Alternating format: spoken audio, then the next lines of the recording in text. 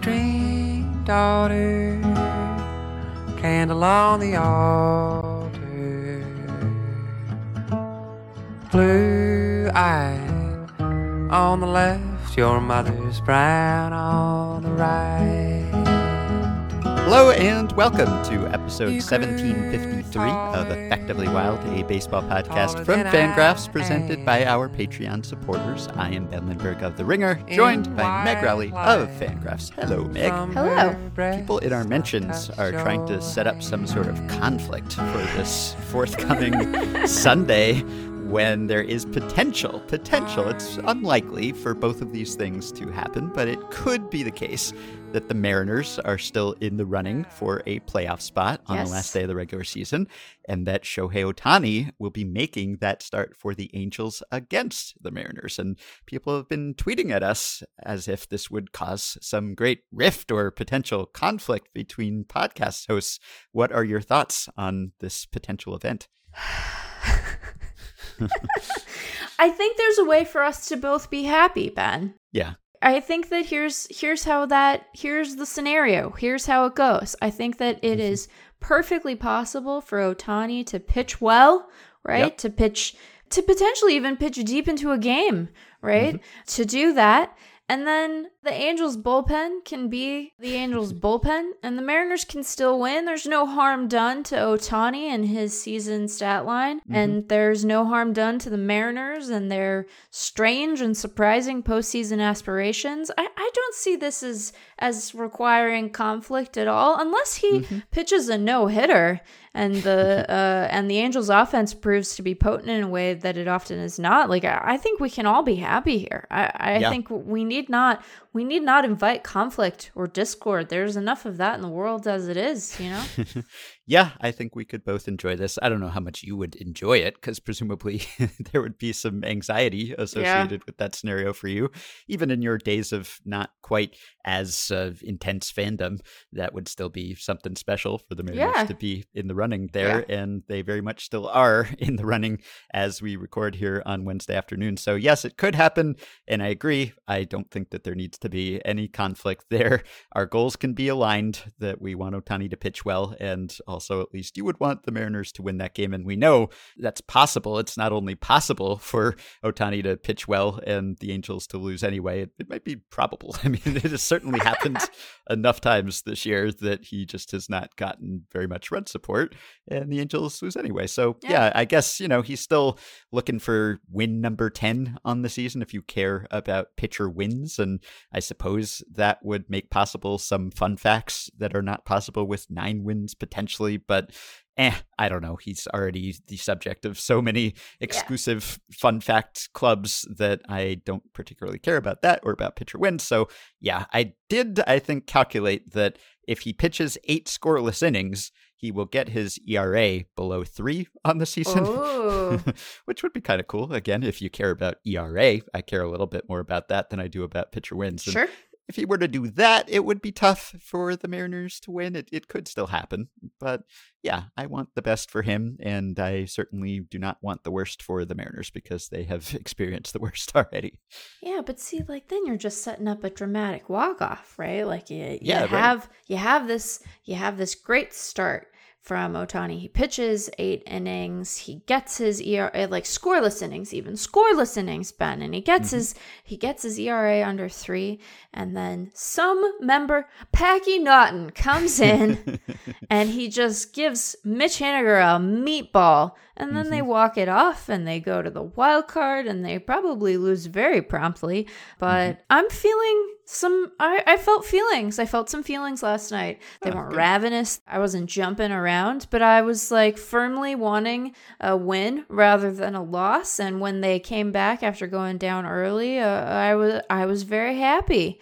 It made me feel some happy feelings. So I think that what we really need to add to my already busy October calendar is actual anxiety about the outcomes of any individual game beyond whether or not they will allow for extra days off. So good job, Mariners. Yes, you are going to have a very busy October calendar this year, and I will explain why in just a moment. But I did want to mention one more baseball-related thing, which is that there is a new major leaguer whom we don't have to meet because we have met him already. Riley O'Brien debuted for the Cincinnati Reds on Tuesday.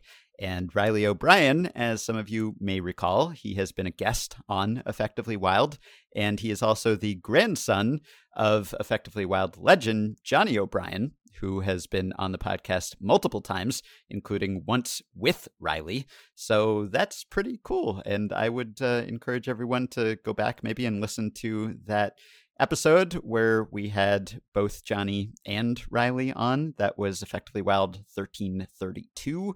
That was February 2019, a Jeff episode. And Johnny O'Brien was, of course, one of the O'Brien twins with his late brother, Eddie. And he was the subject of a great fun fact discovery Jeff made. And then we had him on the podcast, and he turned out to be a wonderful character.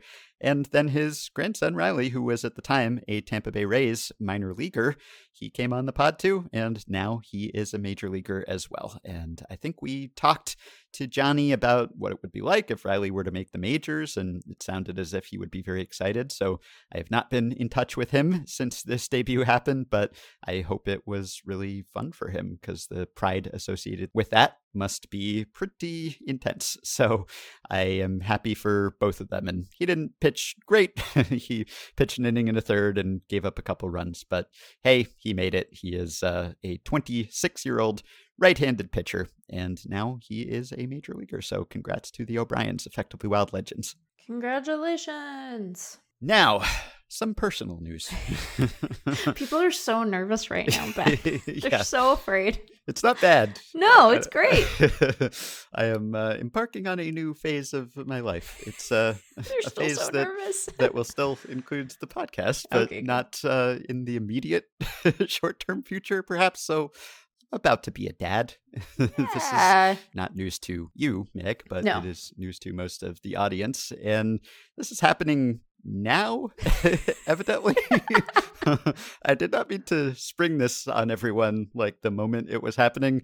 I actually woke up today and thought, today is probably the day that I should say something about the baby because this will be happening soon-ish, and I probably should not just announce this and then disappear or disappear even before I announce it. So I'll just say something now because the baby, little Shohei Ohtani Lindbergh, or Ohtani Lindbergh, we thought would be a nice name for a girl. We're not actually going to name her Ohtani, but I'm just saving everyone the jokes that they would make about that. But she was due on October 9th, and so that was roughly when we were expecting her to arrive. But there were some elevated liver enzymes, and evidently they think it is safest to induce. So right after this podcast, we're just going to go to the hospital and have a baby. Have a baby! Yeah. I never know what pronouns to use. I'm having a baby. I'm not literally having a baby. Right. We're having a baby. I don't want to make it sound as if I am delivering the baby, as if I'm taking credit for that. I'm not. So collectively, we're having a baby. Jesse is having a baby. I will be there too. I contributed to the baby. I know, right? I believe. Yeah, it's like you don't want to imply distance in a way that would seem to suggest that like this isn't your problem or something. Right. It's like it's your baby, but you are not doing the birthing, but you'll be there for moral support. So I think it's fine to say that we're having a baby, right? Mm-hmm. I mean, like it's nice, like it is your guys' baby, and it's gonna be both of your thing to like deal with in the middle of the night. So there you go. Yeah, so I don't know exactly how this will affect the podcast. I know that I'm taking some time off from The Ringer. I don't know exactly how long or when that's starting. I was planning to take a couple months there, but I was not planning for this to happen so soon. So I'm still trying to figure out exactly what is going to happen there and what the schedule will allow. But basically going to step back there for a while and also going to step back from the podcast at probably the worst possible time for me to do that. So apologies for the timing, because I know that October is your busiest month as it is, and having to host the podcast solo or with guest co-hosts or whatever you do, friends from Fangraphs, essentially, it will be still an excellent show, and I will be enjoying listening. And I don't know if I'll pop on from time to time. I'm not falling off the face of the earth or anything, but you keep saying that, and I keep saying I think that you're not going to be able to do the pod for a minute, Ben. Yeah, it's not like me to not do the pod. I know. Or to not do work in general, which just it makes me sound like the kid who asked the teacher if there's going to be homework or something. And I was not that kid, but I do enjoy my work and my job and the podcast and everything. And so I don't long not to do it.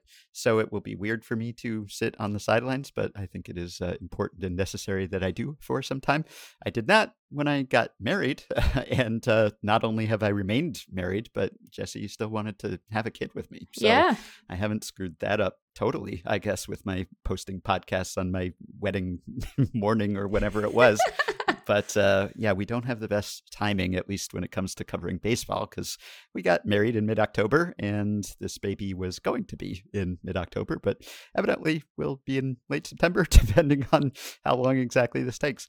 Well, as I said to you when you told me the news, like you guys chose, I mean, I realized that, weddings are not one person's sole directive or anything, but you like made a decision to get married in October, and babies just happen when they happen. You can't really control that too terribly much. So I think that it'll be fine. And one of the nice things about this pod is that we have a lovely network of friends and industry contacts, so that people won't have to just listen to me gab about baseball. And we'll do all the things that we do in the postseason. We'll get some streams together, and there will be funny people to help us do that for our Patreon supporters. So, some things will not be the same. And the way I think about it is I sleep very little in the month anyway. So what's a little more? We will have that in common, I guess. Yeah. Right. You're well positioned because you already don't sleep. And so when your daughter is making noise in the middle of the night and like Jesse needs a break and needs to rest, you're just going to be awake anyhow. I do worry though, because, you've already watched so many shows. So do you have a show that you plan to watch while you are up with the baby? Well, we just started what is for me a rewatch of Dexter, and for Jessie is the first time. I've been trying to talk her into it for a while because the Dexter reboot or continuation of whatever we're calling it is coming out soon.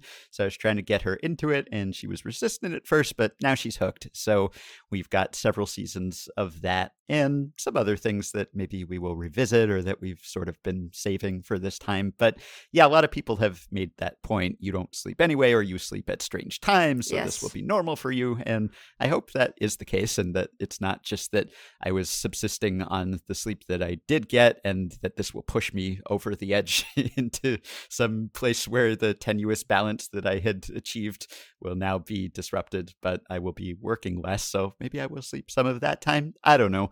Billions of people have done this, so I assume I can do it too, even though I have no idea what I'm in for exactly. I might suggest that you also do like a Frasier rewatch in addition to Dexter, because I don't know, man, serial killer energy is like really intense while you're also sleep deprived with the new baby. So, give yourself a mellow outlet where it's just the hijinks of a rich, otherwise fine psychiatrist. Yes. So this will change my life in various ways, I'm sure, and there may be a crying baby in the background of future episodes of this podcast, perhaps at various times. I will try my best not to have that be the case, but won't be completely in my control. And this is a first for the podcast. No host of Effectively Wild has had a baby during the run of the podcast. Yeah. So we'll see how that goes. But it is exciting and scary and all of the usual adjectives that people apply to this situation. It is happening. Yeah. It has not seemed entirely real until right now.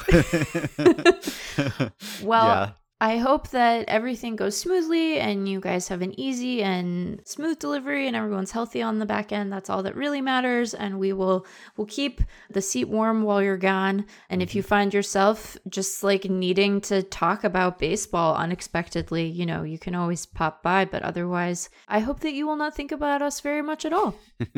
Well, I will be listening at the very least, and I'm looking forward to that pleasure that you have described of listening to the podcast without being on it, which will be weird, but also nice. And yeah, if I do have a lot of middle of the night times when I have to be awake, then I guess Effectively Wild will be a companion for me, because we've gotten emails in the past from people who were in that situation themselves. I remember getting emails from listeners who said, I was in the hospital waiting for my baby to be born, or my baby had just been born and I was listening to Effectively Wild, or we got up to, help the baby in the middle of the night and I was listening to the podcast. So that was always nice. And now I will have the same experience, I assume. So this will be interesting, I am sure. And I did not always see myself as someone who was definitely going to be a dad someday, or even up until recently. It was always one of those, maybe, one of those days. But as we are all on the slog to rigor mortis, you have to make a decision about that at a certain point, just biologically speaking. So here we are. And it's exciting because I'm about to meet someone I hope who will be a very important part of my life. And it's not often that you get to anticipate meeting someone who is going to be very special to you. It rarely happens at this stage of our lives that we make those kinds of new connections. And if you're going on a date or whatever, you don't know if that's going to be the date that is the one where you meet the one. But this is one where you can sort of set a date and know, going to meet someone who's going to be a big part of the rest of my life, hopefully. So, we'll see. Aw, Ben. So I will be around, and if anyone wants to send me congrats on the sex emails or whatever, I will probably still see them because I'm constitutionally incapable of unplugging completely. But the podcast is in capable hands, and this is not the end of the episode because we're going to do an interview now, despite the fact that shortly after that interview, we will have to leave for the hospital. But I'm going to try to concentrate on something else for a single segment here, if possible.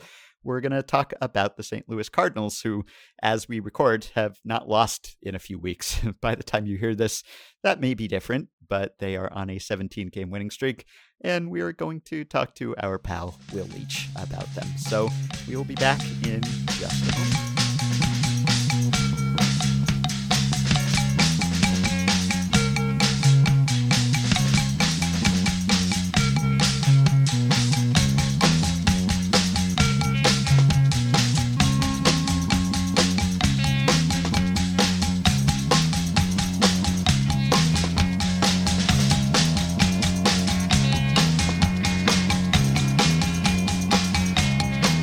All right, everyone, adjust your playback speeds because we are joined now by our fast-talking friend, Will Leitch, a man of many books and bylines and Effectively Wild Cardinals correspondent. Hello, Will. I'm having a baby. How's Harrison Bader doing?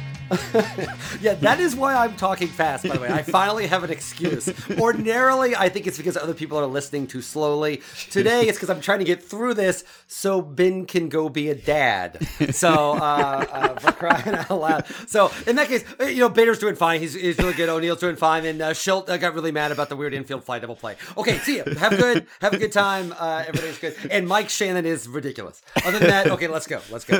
Honestly, early congratulations, Ben. It's a very I remember this day not at all, actually, but I'm sure it will be great for you. Did you do a podcast on that day? Knowing you must have written something and filed something on that day at least. It will be a podcast that will be posted. It's like one of those like documents in 20 years. Like my wife doesn't know about it, my son doesn't know about it, but in 20 years it'll be like, hey, so here's what I did on your birthday, and it was just in the delivery room, and it was really it was still just about the Cardinals. The fact that the baby was unremarked upon, but nevertheless, I'm just saving it for that day. Ben, didn't you podcast on your literal wedding day? I think I posted a podcast on my wedding day. So you're just continuing a theme. You're really committed to this bit. I have to admire it. Yep, apparently. I'm legitimately impressed that you are putting words together in a semi-correct order now. But very honored and delighted to be your final guest of a Dadless. For the record, I don't care what everybody tells you. Nothing is different. It's totally the same. Nothing changes in your life at all.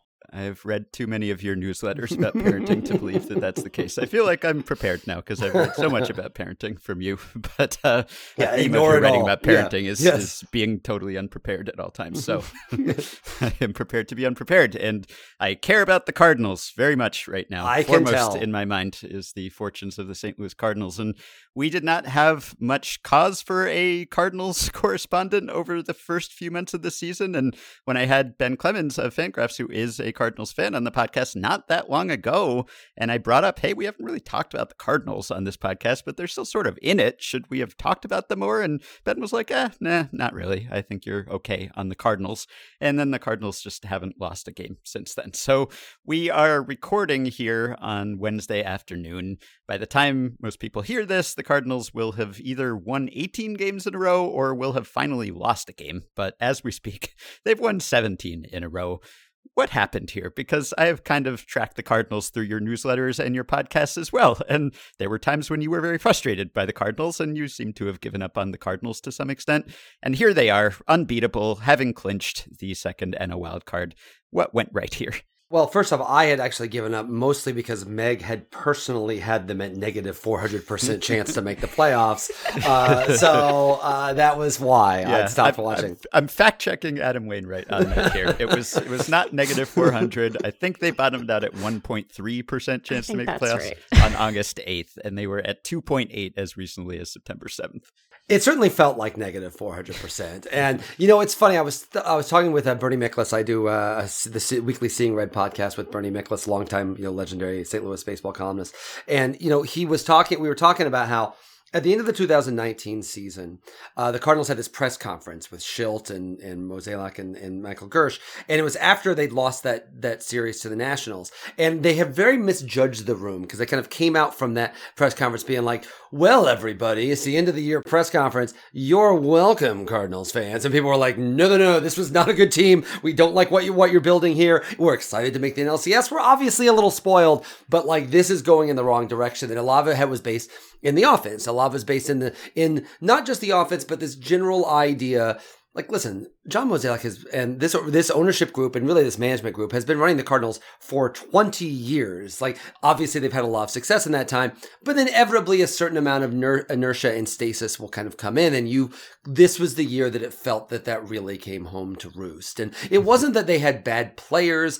All the pieces that have been on this 17, hopefully 18 game win streak, all the pieces they were all still there. But nothing was, and even looked at the numbers, they should be, the pieces are not adding up to a larger thing. What has really happened is the big bet that this front office has made was so much on the outfield. Of course, they've taken so much hits for the outfield for all the guys they've traded away, all the mistakes they've made, whether it's, of course, Pham or Voit and obviously Arozarena. But it's funny, if you actually look back at it now, I think this outfield right now, I would actually probably take those three players over any of those players, and maybe Arozarena. But that has really been the thing that's happened. Not only has O'Neill, Bader, and Carlson, not only have they been terrific, they have been exciting in a way that the Cardinals just have not been, even when they were good. They really have not been exciting in that way. And so we were talking about the idea that if no matter what happens with this team, if they lose in the first round to Los Angeles or in the wild card round to Los Angeles or San Francisco, if they were to have that postseason press conference this year, even though they didn't get as far as they did 2 years ago, you now can kind of believe their proof of concept a little bit. The whole time they've said, be patient. There's good. The outfield has always been the issue with the offense.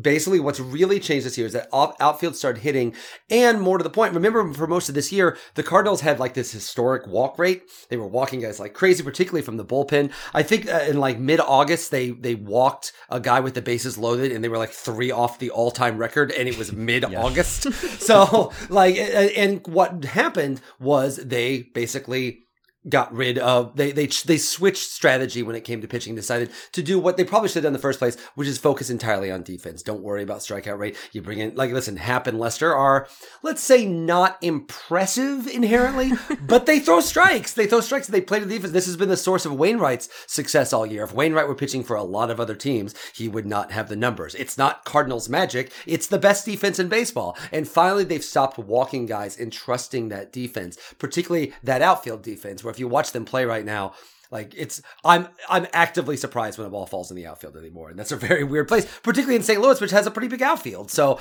that has really been the thing that's changed the most. The outfielders are hitting and the defense, and they're finally stopping walking guys.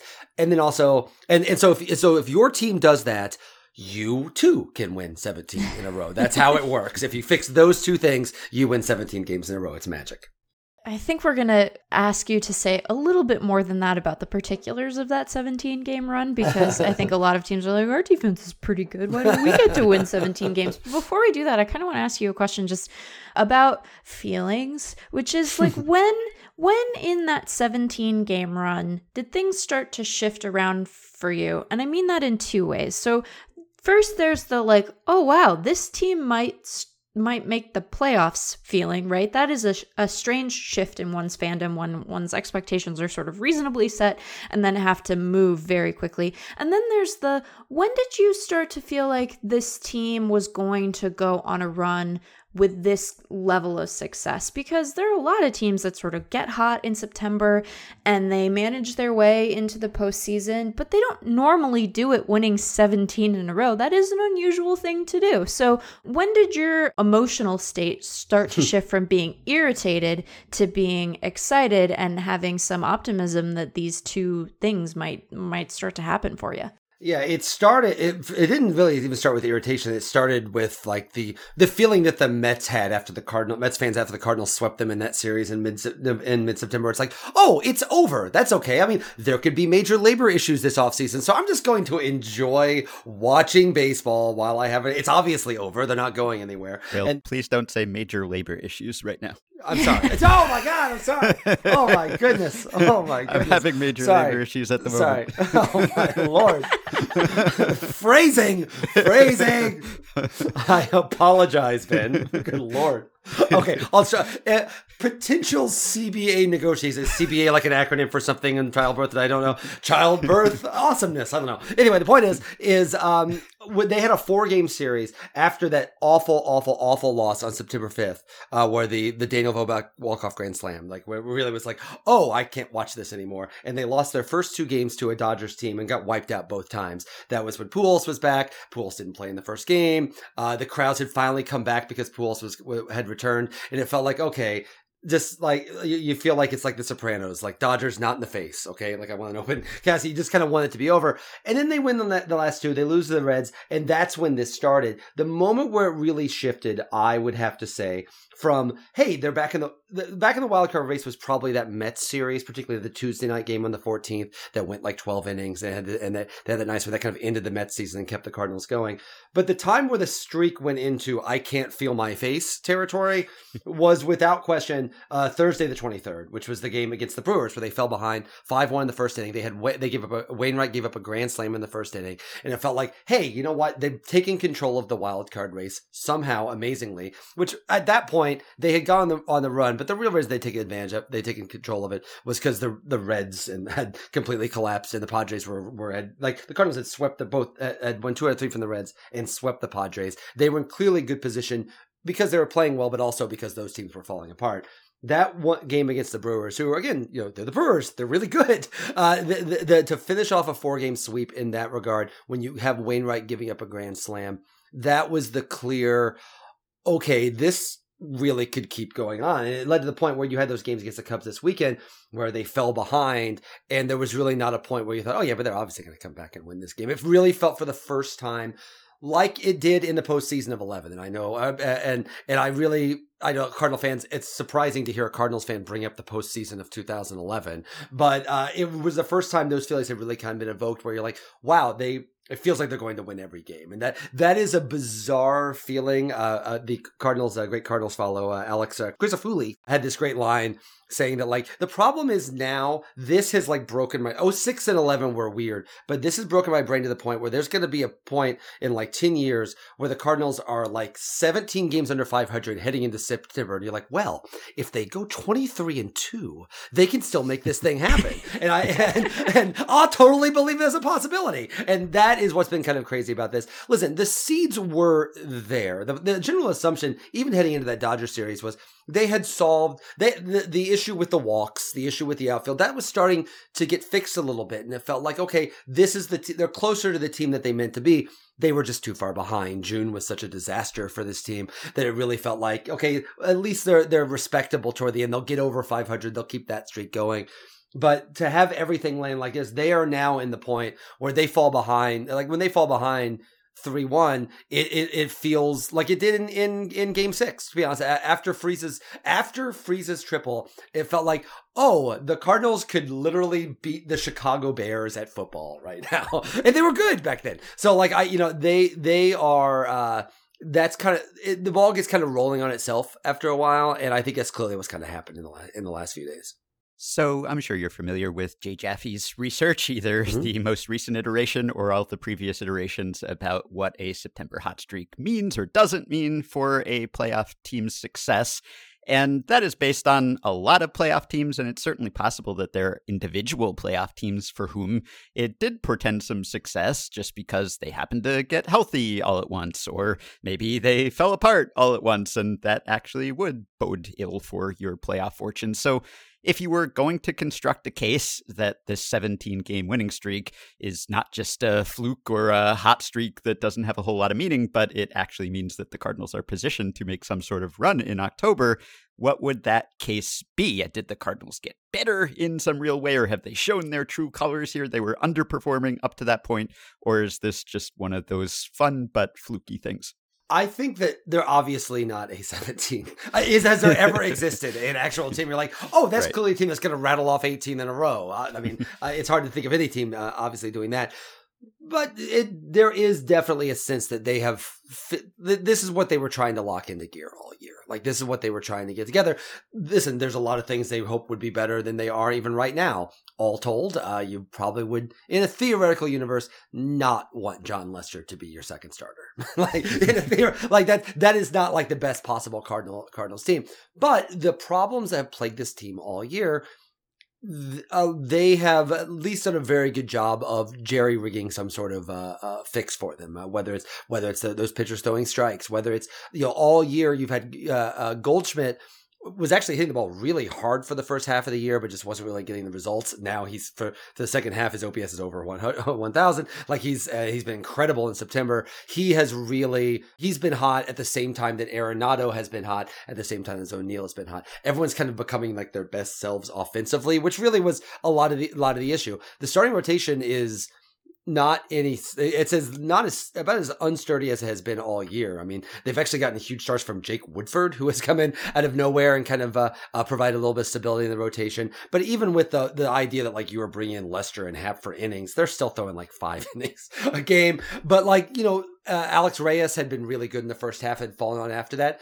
He gave up that grand slam to Vogelbach, and they changed his role and kind of started moving him around and using him as a when needed rather than as closer, pushing Schilt out of his natural comfort zone, which was not the Mike Schilt we were sold, by the way. But nevertheless, he's now moving Reyes around. He's kind of gotten Reyes settled down. Getting the arms of TJ McFarland and Luis Garcia have been really huge, guys. If you want devil magic guys, those are the two.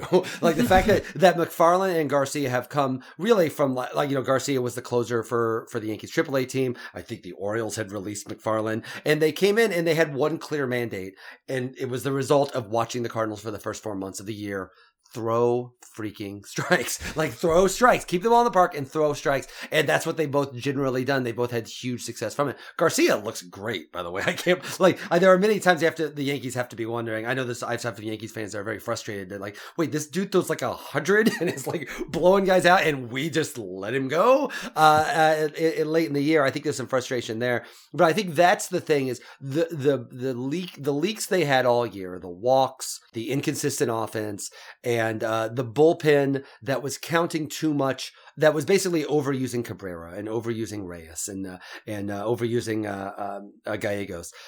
That situation has generally gotten fixed. Now, this is not the best version of the Cardinals. Jack Flaherty is not fully healthy. Dakota Hudson is back, pitching a little bit, but those guys are clearly not there. If you get Flaherty at all in a theoretical playoffs, it would be maybe, like, I would be surprised if Flaherty does anything in the playoffs at this point. So you're not at your best. However, this is the best possible Cardinals team with the roster they have right now, and they have not been that team most of this year.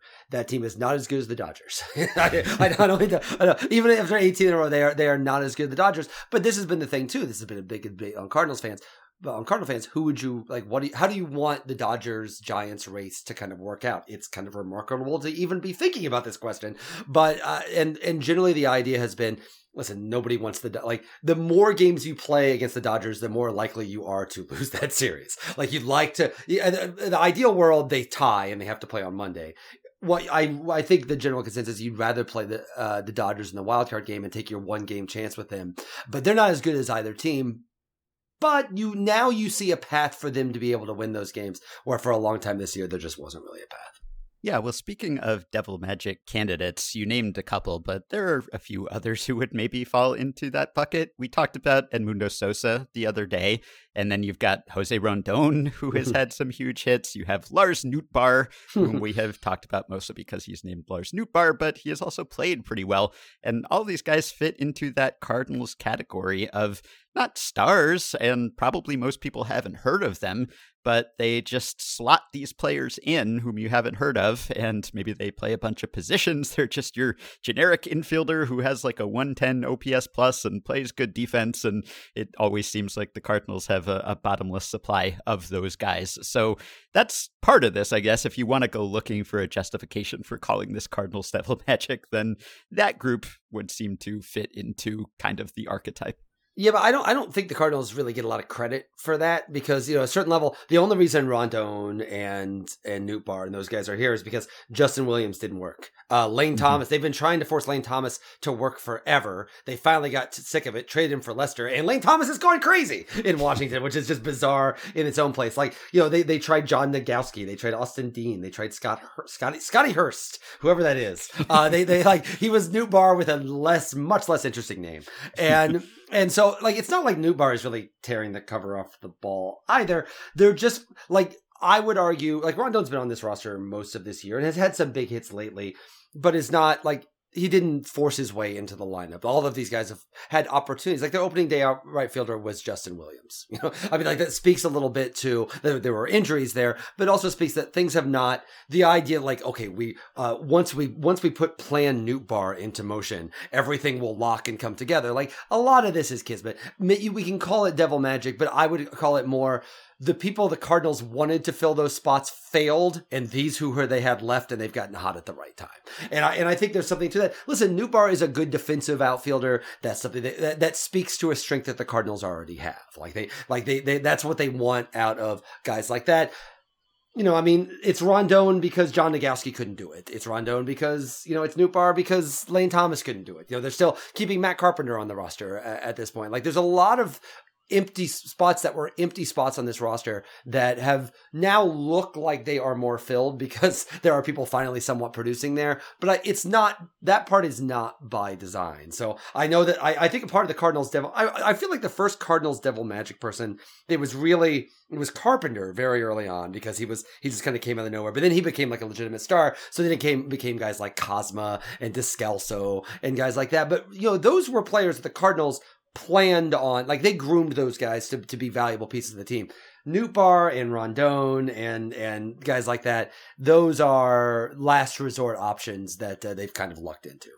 The last time that we were dealing with Cardinals, whether we want to call it kismet or devil magic or whatever we want to call it, there was a different guy at the helm. You mentioned Mike Shildt like dust up over infield fly stuff, but I wonder what your perspective on him is, just as a manager generally, but especially over this stretch. You know, I'm always reticent to ascribe like particular value to managers just because we don't have a great handle on how much they're really responsible for. But as you have watched this team over the last stretch and you've observed his sort of managerial tactics, is there devil magic to be extracted in them there, Hills, as he starts to manage this team through October? Yeah, you know, there's been a lot of frustration with Shildt for most of this year. It's not necessarily because of like big tactical things. There's a few things. I feel like Edman has been a leadoff guy probably longer than he should have been. And I think he's overused his relievers a little bit. But generally speaking, the frustration has more been what my colleague on the Seeing Red podcast, Bernie Miklas, calls a happy talk,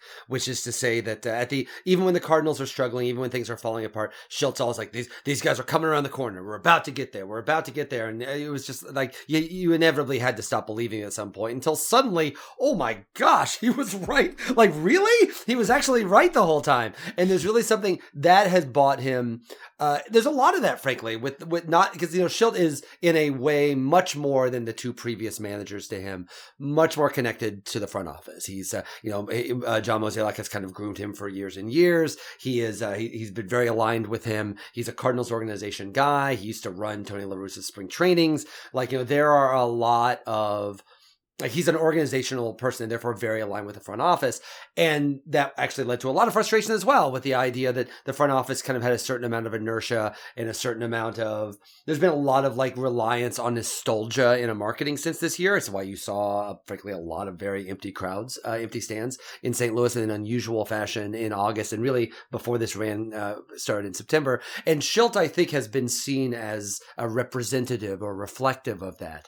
He has been, therefore, however, he has rebounded accordingly when they've gotten on this hot streak, just as Mozeliak and Gershon, the rest of the front office has.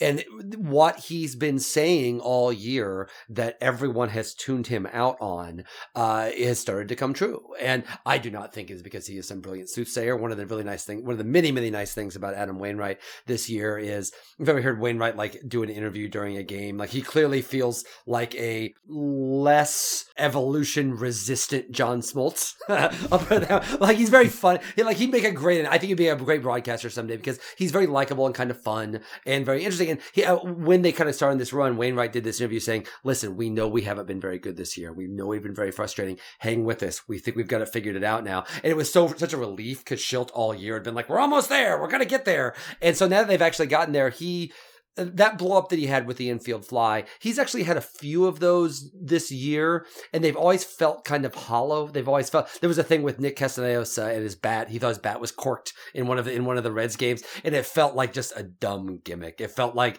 Tony La Russa like Xerox like 4 or 5 times until it was degraded. Like in that Michael Keaton movie Multiplicity, where like the 6th Michael Keaton like keeps walking into walls, and like it was kind of a dumb.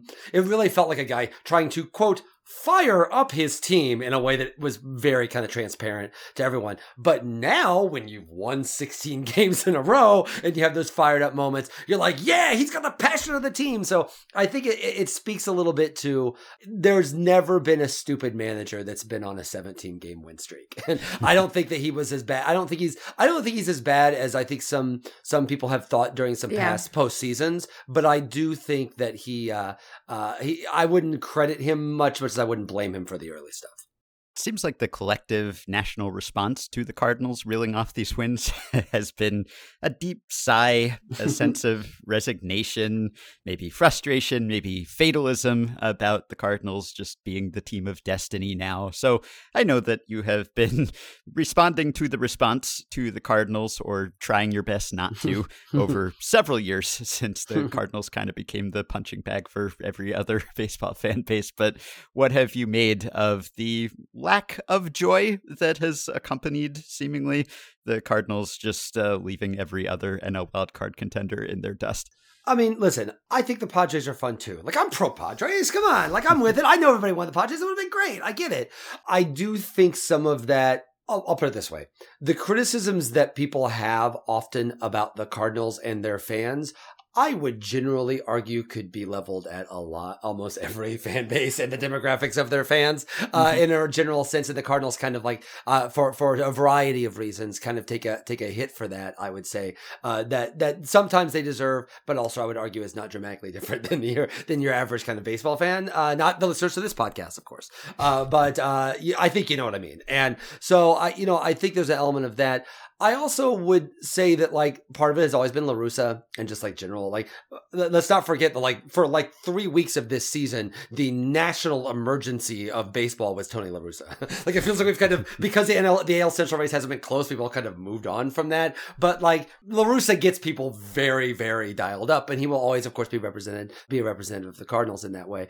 But I also think that I feel like it misses something, because this is so different than Daniel Descalso and Pete Kozma out of nowhere, like taking down a very fun and very likable Nationals team, which I've always thought was part of it too. Is, the Cardinals when they kind of went on their postseason run were beating some really likable teams, whether they were the Nationals or the Pirates or the Brewers, like highlight teams from those kind of franchises.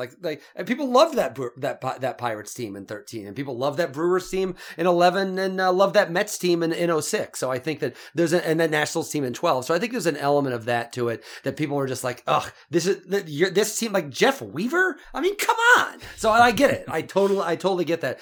I do think it misses something kind of interesting about this team. This team has a very different personality, that it's hard to imagine Albert Pujols and Chris Carpenter tolerating Harrison Bader.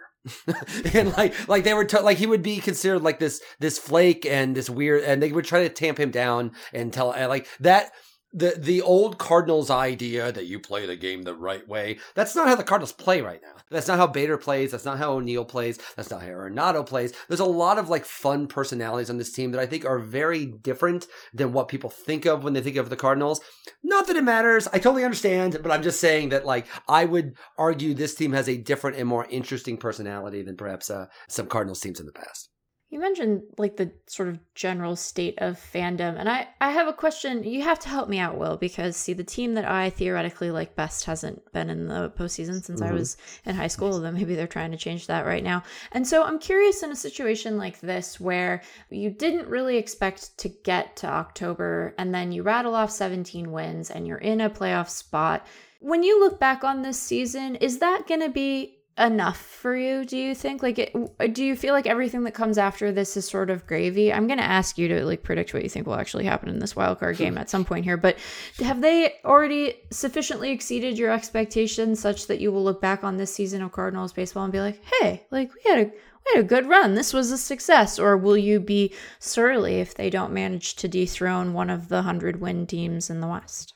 No, it's definitely the former. They've shown proof of concept here. And I think, it's funny, at the beginning, when we first started talking, I was talking about that press conference that the Cardinals had in 2019, where, again, you remember how the Cardinals scored, like, I think the Cardinals scored, I'm going to check Fangraphs, negative 400 runs in that National Series. That's what Meg told me. So they scored negative 400 runs in that National Series. It was miserable to watch. It was terrible baseball. They didn't deserve to beat the Braves. That was not a good NL Central. The Cardinals wanted congratulations for sneaking into an NLCS, so they were not competitive in and probably shouldn't have been in the first place. And we're playing the same kind of tired baseball that frankly people were getting kind of sick of. This is different. Like this, like, I'm sorry, but like this is what they claimed they could be all year. And at a certain level, I think they've earned the benefit of the doubt on that. I think that if the Cardinals lose in the wild card, they're not going to be favored to any stretch of the imagination, no matter who they play. This has been special. It's hard. I don't think there's a lot of people. I guess there's some Cleveland fans and some A's fans that know this feeling. But I've never had this feeling before. Of what happens when my team wins every single day for like 3 weeks. Like it is a transcendent thing, particularly to have it happen to clinch a playoff spot with a team that you had mostly written off and have the team become what they wanted. I think there's a lot of, I think now when you look at that outfield and you kind of look at some of the young pitchers coming up, Nolan Gorman is coming up, the stuff that the front office has been arguing for, you can see it now in a way that you couldn't see it before. So obviously you want them to, I would like it. I think I'm going to go ahead and stay up and watch all the Cardinals postseason games anyway. But if they fall short, yeah, I think it's hard. You're going to look back, when they look back at this 2021 season, it's going to be about this run and not just about the wins, but just how fun it was. They just went into Milwaukee. Like, the Cardinals have been fighting with Milwaukee and the Cubs for like the last decade, and they just went in and wiped them out. 4 games on the road and 4 games in Wrigley. And just to do that and wiped out the Padres, the team that beat them in the playoffs last year. And to see Bader and O'Neill and just the joy that everybody's having. Paul Goldschmidt has smiled at least 3 times during this streak. It has been really kind of an amazing thing. To see Adam Wainwright have this vintage year has been kind of wonderful. There's no question, no matter what happens in the playoffs, it's easy to say that because the Cardinals have won 11 World Series and obviously there's a little bit of fat and happy notion to it. But I also think we're not the Yankees. I mean, like at a certain level, there is so much joy to have been had from this streak that you're not going to ruin it by being like, oh, well, Scherzer shut him down. Why did I even watch this season? Like, we're always going to have what happened this September. Yeah, if the Cardinals had been a great team prior to the streak, and then they had this streak, still would have been fun, but it wouldn't have been as unexpected, and the unexpected is always even better when it's a pleasant surprise. And so the Cardinals were, I think, 71-69 and had been outscored on the season before the streak started, and so no one saw this coming, of course. And of course, it's coincided with all of their direct rivals losing a lot. Right. So the Padres, the Reds, the Phillies, the Mets. The Reds. For the record, like one thing, listen, I love sports. I like sports. I like happy sports. I'm not one of those fans that boos or likes to like even I actually, if you can believe this, have a ton of friends that are Cubs fans and we love each other. We're so close. But the Reds, the great joke about the Reds is like the Reds and their fans are very big, they're very loud people who have literally never won anything. and so for the Reds and Cardinals have had like a fun little rivalry this year. There's been a lot of satisfaction. There's been no satisfaction in watching the Padres fall off. People like the Padres. No satisfaction in the Mets. But watching the Reds fall off, I will confess, has been pleasant. Yeah, I think those 4 teams since the Cardinals started their streak are a combined 24-39 in some cases because the Cardinals beat those teams during that streak, but also they've just been bad otherwise. And so it would be different if this were like the Dodgers. The Dodgers have been hot, but they can't gain a game on the Giants because the Giants win every day too. So if one of these other teams that had been ahead of the Cardinals in the wild card race went 14-3 or something over this 17-game winning streak, then that might have not been enough. But the fact that the Cardinals have surged while everyone else has completely collapsed or at least has not played nearly as well as the Cardinals, because the Phillies have played pretty decently too, that must have enhanced it because you're just winning going away at this point. It's a new thing. It was a weird. If you had told me of all the possibilities, even at the beginning of September, of how this September was going to go, the idea that they'd be clinching a playoff spot with like 5-6 days left in the season is absurd. Like there was no way. Like the Brewers had won the NL Central, weeks ago, and it really felt, even if they were going to be able to stay in the wild card race, that you were never going to get it early to any stretch. So to have that happen, to have there be like in the middle of again, everyone knows what happened in the game tonight, but the Cardinals clinched last night. This is usually the game where like Matt Carpenter catches, right? Like in shorts or something. Like they've just won there. Everyone's been shooting champagne all over the place, or Bud Light. It's very depressing to watch, by the way. They just like use aluminum bottles of Bud Light to spray at people. That's not what you're supposed to do when you celebrate. Anyway, the point is that it's very strange to have this streak happen still going on in the ritualistic day after you celebrated everybody's hungover game. That's not something anyone could have possibly anticipated. It's a new Cardinal fan. Like, listen, I know this is going to make everybody really happy when I say this, but the Cardinals have had all sorts of different kinds of interesting success. Like when the Cardinals won in 2006, at the time, I did not want to hear any of that 83 win stuff. I was like, listen, you guys could have won. You didn't. This is ours. The Cardinals had not won one since 82. That was like, actually, that's a long time. And so, I protected that title fiercely until 11 happened. I was like, oh yeah, 6 was a fluke. That totally wasn't real at all. So like you've had all this kind of like great success. You had Pujols throughout his prime. This is a new thing. The Cardinals haven't had this before, and it is it's a really kind of it's a cool thing. I'm not going to lie to you. I don't want to overstate this, but 17, hopefully 18 game win streaks, I recommend them. They're very good for the soul. So say the Cardinals do make a deep run here. make the case for the Cardinals being fun. And you kind of already have. You've touched on this. But even last week, and I don't bear any ill will toward the Cardinals, but even when we did our ranking of fun playoff teams on the podcast last week, I still had the Cardinals at the bottom of my list. Just no antipathy toward them. It's just maybe not quite as compelling as some other teams to me, or they've been there so much, even if it's a different group of guys. But make the case that, at least for a neutral fan, they should not be upset to see the Cardinals plow through whoever wins the first NL wildcard and make a run beyond that. I feel like we haven't won Ben Lindbergh yet, but I do feel like the ice is cracking a little bit. Like, for crying out loud, Chris Thompson, a defector, wrote it. Defector, the people that like started out hating the Cardinals as a joke because of me, and then like, oh no, we legitimately hate those people, hate that team, and then kind of followed back. Of course, the old I don't remember what the name of the site they did before then, but it was popular before it died. But the point is that they have even kind of like warmed up to this team a little bit, and so much of it is because this is what you want. You want like Tyler O'Neill again. I know we've all talked about this so much, but it really should not be overstated enough. Like, not only was his dad Mr. Canada, O'Neill's bigger. Like, O'Neill is huge. And also, my favorite thing about O'Neill, he has a little bit of that Ohtani thing where you're like, wow, what an incredible physical specimen. Oh, also, he's faster than everyone else. It's an extra thing that he's got. He's an incredible fielder. Bader is just this joyous thing. That the win they had on Saturday, where they came back against the Cubs, was all just Bader wrecking guys in the way that if you love the old 80s baseball, even as someone that grew up on that baseball, I like baseball more now. Sorry, I'm not a nostalgist in that way. But if you love that kind of like stealing bases, being aggressive on the base pass, great diving defensive plays, Bader is your guy. And his hair's really long. He's from upstate New York. He's from the same town as Sarah Lawrence. He did not go to school there.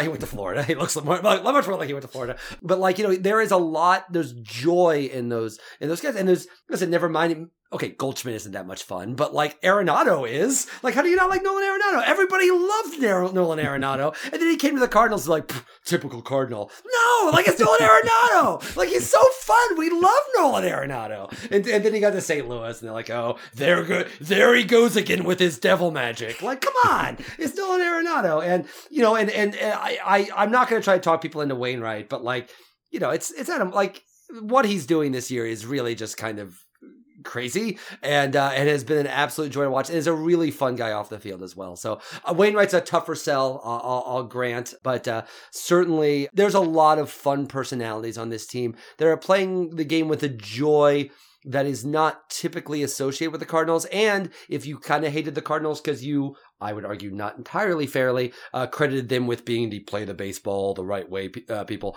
there are tons of players that the Cardinals don't have that thing now. They don't. Like, the Bader is constantly showing guys up and flipping bats and going nuts, and O'Neill is as well. And it's fun and nobody cares and everybody enjoys it. And if the Cardinals were all wearing Rays uniforms or Padres uniforms, I truly believe that people would love them. But I understand. If we have turned people off to Nolan freaking Arenado, there is no way that we're going to be able to talk people into going high on the playoff likability rankings list. All right. Well, we're going to make you make a prediction. How long do you think the fun will last, assuming that we do concede that it is fun?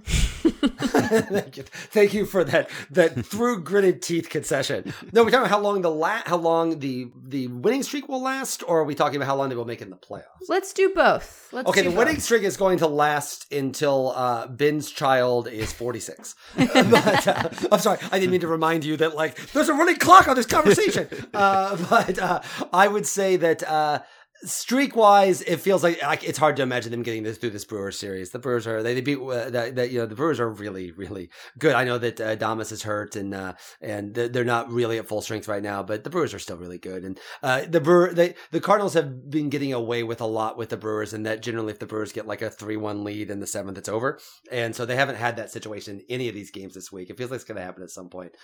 I think the Cardinals are going to lose to Max Scherzer and the Dodgers in the wild card game. I think it's going to happen. Wainwright has actually not been as sharp in his last 4 or 5 starts. He's still obviously the wild card starter. Seeing him navigate that Dodgers lineup in a way where the Cardinals can score enough off Scherzer to make up for it, it's hard to see. But you know what else is hard to see? 17, hopefully 18 game winning streaks. It's hard to imagine that happening either. So who knows? Everything's on the table at this point. Well, I guess they can only tie Cleveland's record for the longest winning streak because the season will end, not because they will lose necessarily. Going to be a big opening day next week. Yeah. Right. Yeah. Well, I am glad that we did this. And as you were saying before we recorded, we initially were planning to record later in the day, and that would have been bad. So I'm glad that we moved this up a bit. And I will always remember. Are we done? Are we done? I was actually kind of hoping we might go for like a 5 or 6 more hours. I have so many more thoughts. Oh my gosh. Let me tell you about what's been key to Hap's success. Okay, no. Yeah, I know you have a meeting with your editor, and I also have some things to do, it seems. You have a meeting with your future and perpetual editor from now on. Yes. Yeah, I will always remember September 29th, 2021, the day I talked to Will Leach on the podcast about the Cardinals. That is, I think, what will stand out about this day. And we recommend that you follow Will on Twitter, William F. Leach, and you can hear him talk about the Cardinals all the time on the podcast Seeing Red, not to be confused with Seeing Red, the true crime podcast. Of course, there is a true crime podcast with that name. I'm sure there's a true crime podcast called Effectively Wild out there. Pick a name, there is a true crime podcast, but Seeing Red is the one you want for Will. And subscribe to his Substack, which is wonderful as well, williamfleach.substack.com. You can find all of his bylines every week in there, and read his book, his most recent book, How Lucky, which, Will, I don't think I told you, but I loved it. It was wonderful. Oh, thank you. Thank you. My wife loved it as well. We both read it back to back and discussed it, and it was great. And I know that you are hard at work on the next novel, so we will look forward to that too. Thank you very much. And so what else is going on? Like, is everything good? Ben, too much. Ben, congratulations. I'm very excited for you. Literally, this is the last conversation you will remember for a very long time. So so have a good one. And any writing that you produce during the playoffs, I'm just going to go like, oh, that was hallucinated. All right. Keep up the great work, man. Congratulations. Bye, Meg. I don't mean to ignore you in the conversation. That's okay. My news is way less exciting. He has a lot going on. Gonna go to the gym later, so. Okay, be safe. Okay, that will do it for today. I meant to mention, by the way, Will's book is not a baseball book in the classic sense, but it is a baseball book by the Effectively Wild definition, in that baseball is mentioned. The Cardinals, of course, are mentioned. The word Cardinals is in the book. It would not be a book by Will Leach if that were not the case. Go check it out. All right, gonna go have a baby now. Wish me well. I will provide updates in one medium or another. Perhaps you will hear me soon, perhaps you will not hear me very soon, but the podcast will keep coming in the usual feed and on something resembling the usual schedule, although give Meg a little leeway with that, just because she will be editing an enormous quantity of writing over the next month, in addition to hosting this podcast. Spotify, which owns The Ringer, has a very generous paternity leave. The podcast does not have an official paternity leave exactly. It's one of the strange things about hosting a podcast with 1 or 2 people, is that when you leave, there isn't exactly a succession plan in place, but in this case, there is. Thank you to Meg for filling in as much as necessary, and thanks in advance to all of you for any well wishes. And there may still be some writing coming from me, but I will probably be sitting out the playoffs to some extent, both writing and podcasting wise, so I'll just get to enjoy it as a fan, which will be fun. And it will be weird for me not to weigh in, but that's always a tough time to talk and to podcast anyway, what with the schedule and the shelf life of responding to any specific game. You can support Effectively Wild on Patreon by going to patreon.com/effectivelywild. The following 5 listeners have already signed up and pledged some small monthly amount to help keep the podcast going, get themselves access to some perks, and help keep the podcast ad-free. John Cho, Jamish Mehta, Mike Nolte, Michelle Barone, and Henry Thornton. Thanks to all of you. You can join our Facebook group at facebook.com/group/effectivelywild. You can rate, review, and subscribe to Effectively Wild on iTunes and Spotify and other podcast platforms. Keep your questions and comments for me and Meg coming. I'll still see them, probably, at podcast@fangraphs.com. Thanks to Dylan Higgins for his editing assistance. And thanks to all of you for your support. I've gone through many life changes while hosting this podcast. Changing jobs, getting married, now having a daughter. Effectively Wild has kind of been a constant throughout all of that, and I appreciate it. Enjoy the playoffs, and I will talk to you sometime soonish.